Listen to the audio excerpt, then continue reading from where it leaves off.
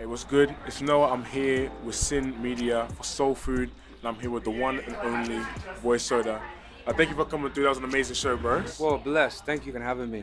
It's a pleasure. Thank you for It's a pulling pleasure. up. It's an amazing show. First of all, how's it feel to be back in Melbourne? Man, it's good. I feel like my people are down here. Every time I come, it's just like good energy, good creatives, and I feel very embraced by like the creative community, and the music community, and everyone's just on like a different tip out here, and everyone's, especially in that room tonight, it's just a bunch of people that lift each other up. So that shit's just important to me, and it's like fun when you get to kind of like see that in real life, Yeah.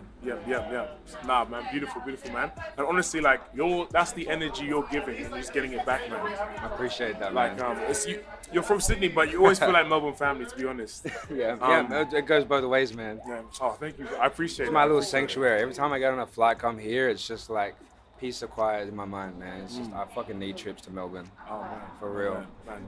You heard it here first. But I've got a few questions kind of on industry type things. I'm curious to know, like, being a local R&B artist that really sticks to the classic and raw sound of the genre, how do you feel the industry has welcomed and supported you? So that's like an interesting question because there's like, I feel like there's not the infrastructure here for like R&B to be supported quite yet. I'm blessed to be a part of this wave of people that are doing amazing things in like the R&B, hip hop, soul, funk spaces like that. But in a way, I don't really like think about it and think about how I'm like perceived or received in the most respectful way. Like I just have tunnel vision, and I think there are a lot of things about the industry and being an artist and having an experience as an artist that threaten to take the fun out of the process of things, like things that are quite trivial to me, like even when it comes like releasing my own hard-earned like music that I spent hours on. I don't enjoy the like telling people to listen to it, even though I'm really proud of it.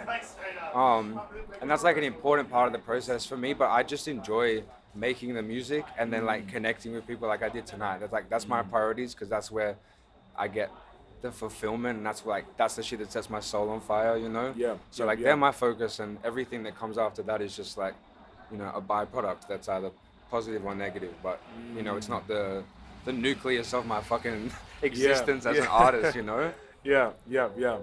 That's amazing, man. I think that's a big part of I think why your sound and your identity musically is so different. Like I think that's part of why you stick out, because it's genuinely about the art and the craft for you. It's not really about being a pop star. In doing so, it's putting you in that place because people resonate to authenticity.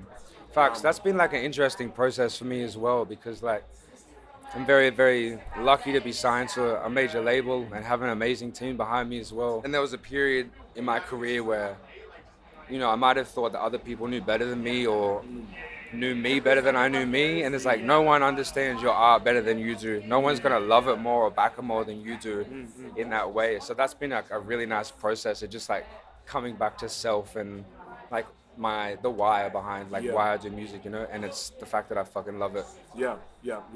Oh, that's great. We went on a bit of a tangent, but that was like the best kind of tangent. Hey man, it's us, we're bound to. Incredible. All right, this one is a bit of interested to get. Actually, this one was interested to ask you. So, in your opinion, why do you think the local R&B scene hasn't seen the success of, I guess, mainstream R&B, or is it us? Is it something else? Is the question even? Yeah, looking at it the man, wrong way? it's you. It's all you, man. I think it's like I don't really know the answer to that, and like part of me is like I want to be part of the scene and the solution to bring R&B music and soul music and hip hop music to the front, especially in a positive light and one that's centered around the art.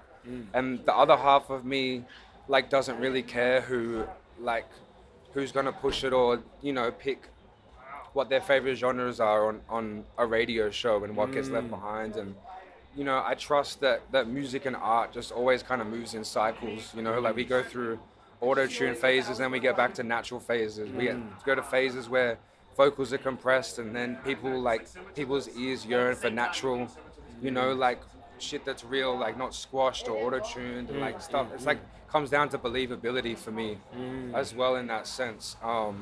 So I don't really concern myself with like why it doesn't work, because it's like that's kind of irrelevant to me in that way, because like I said, I'm like protecting the enjoyment of it, because that is like the music is my why, and if I don't have fun doing it, then I'll be in a bad spot. Not gonna lie. Yeah.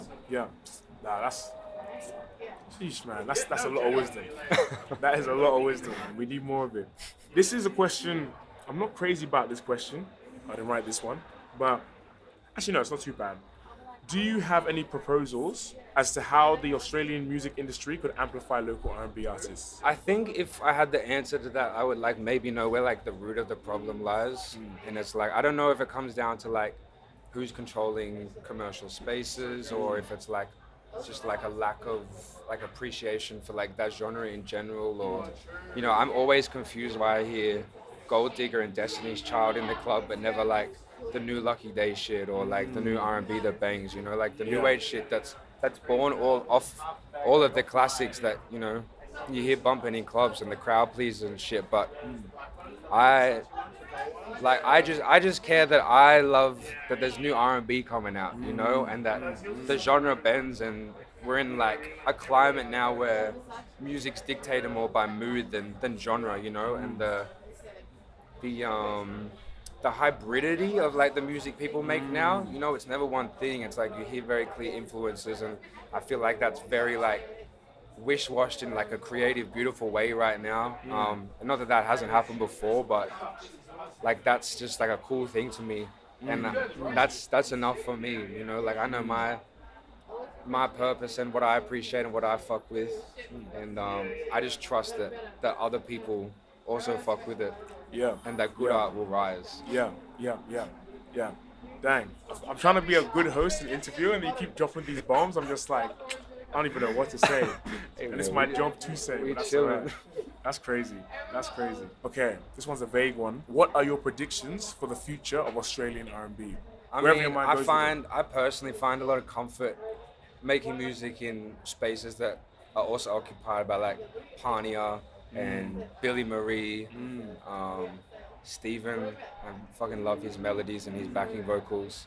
Dean Brady, like, Oh, Dean Brady's oh crazy. man, that kid, like, And he's 19? he speaks my musical language, man. And like we just kick it, and just like we'll be freestyling melodies, and we'll freestyle the same shit at the same time. Oh, man. You know what I mean? So there's so many people around like in the genre, and you know, bending the genre as well with different releases. So that's just really fucking exciting for me, and I trust that whether they're part of the reason that the R&B scene grows, or whether they move over into international waters and are successful, that I was lucky enough to exist at the same time as all these people before it popped off, you know, because that shit's inevitable. Yeah, and you know, for those who aren't familiar with Boy Soda as well, he really means it when he says this.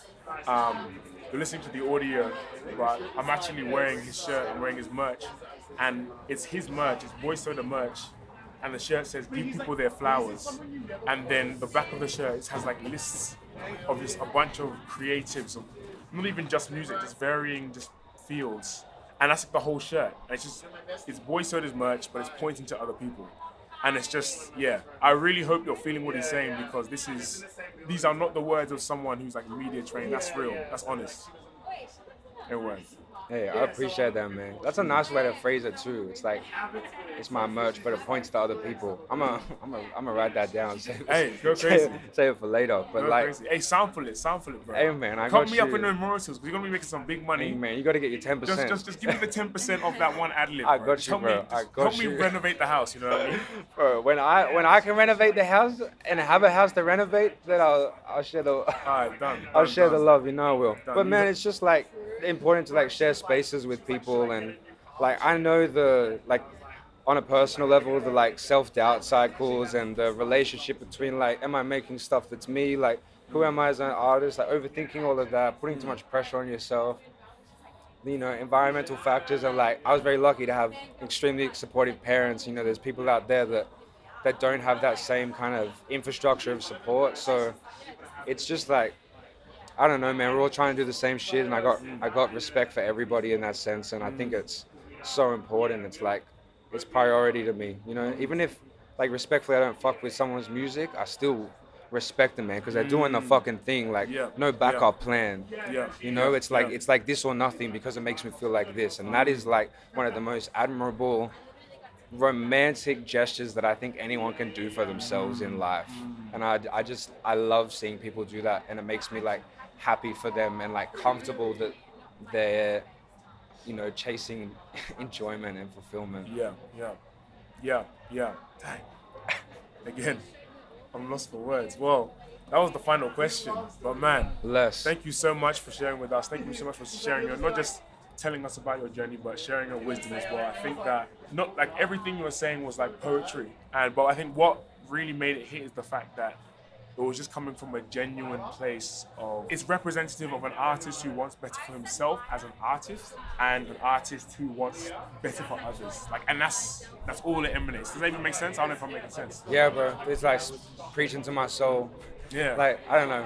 We're all here having a human ass experience, and there's a lot of trivial things that like that matter but don't matter. But I think having like a purpose and a why, and like putting yourself first in that sense, especially as a creative, is just like, it just should be a paramount priority, you know, to people.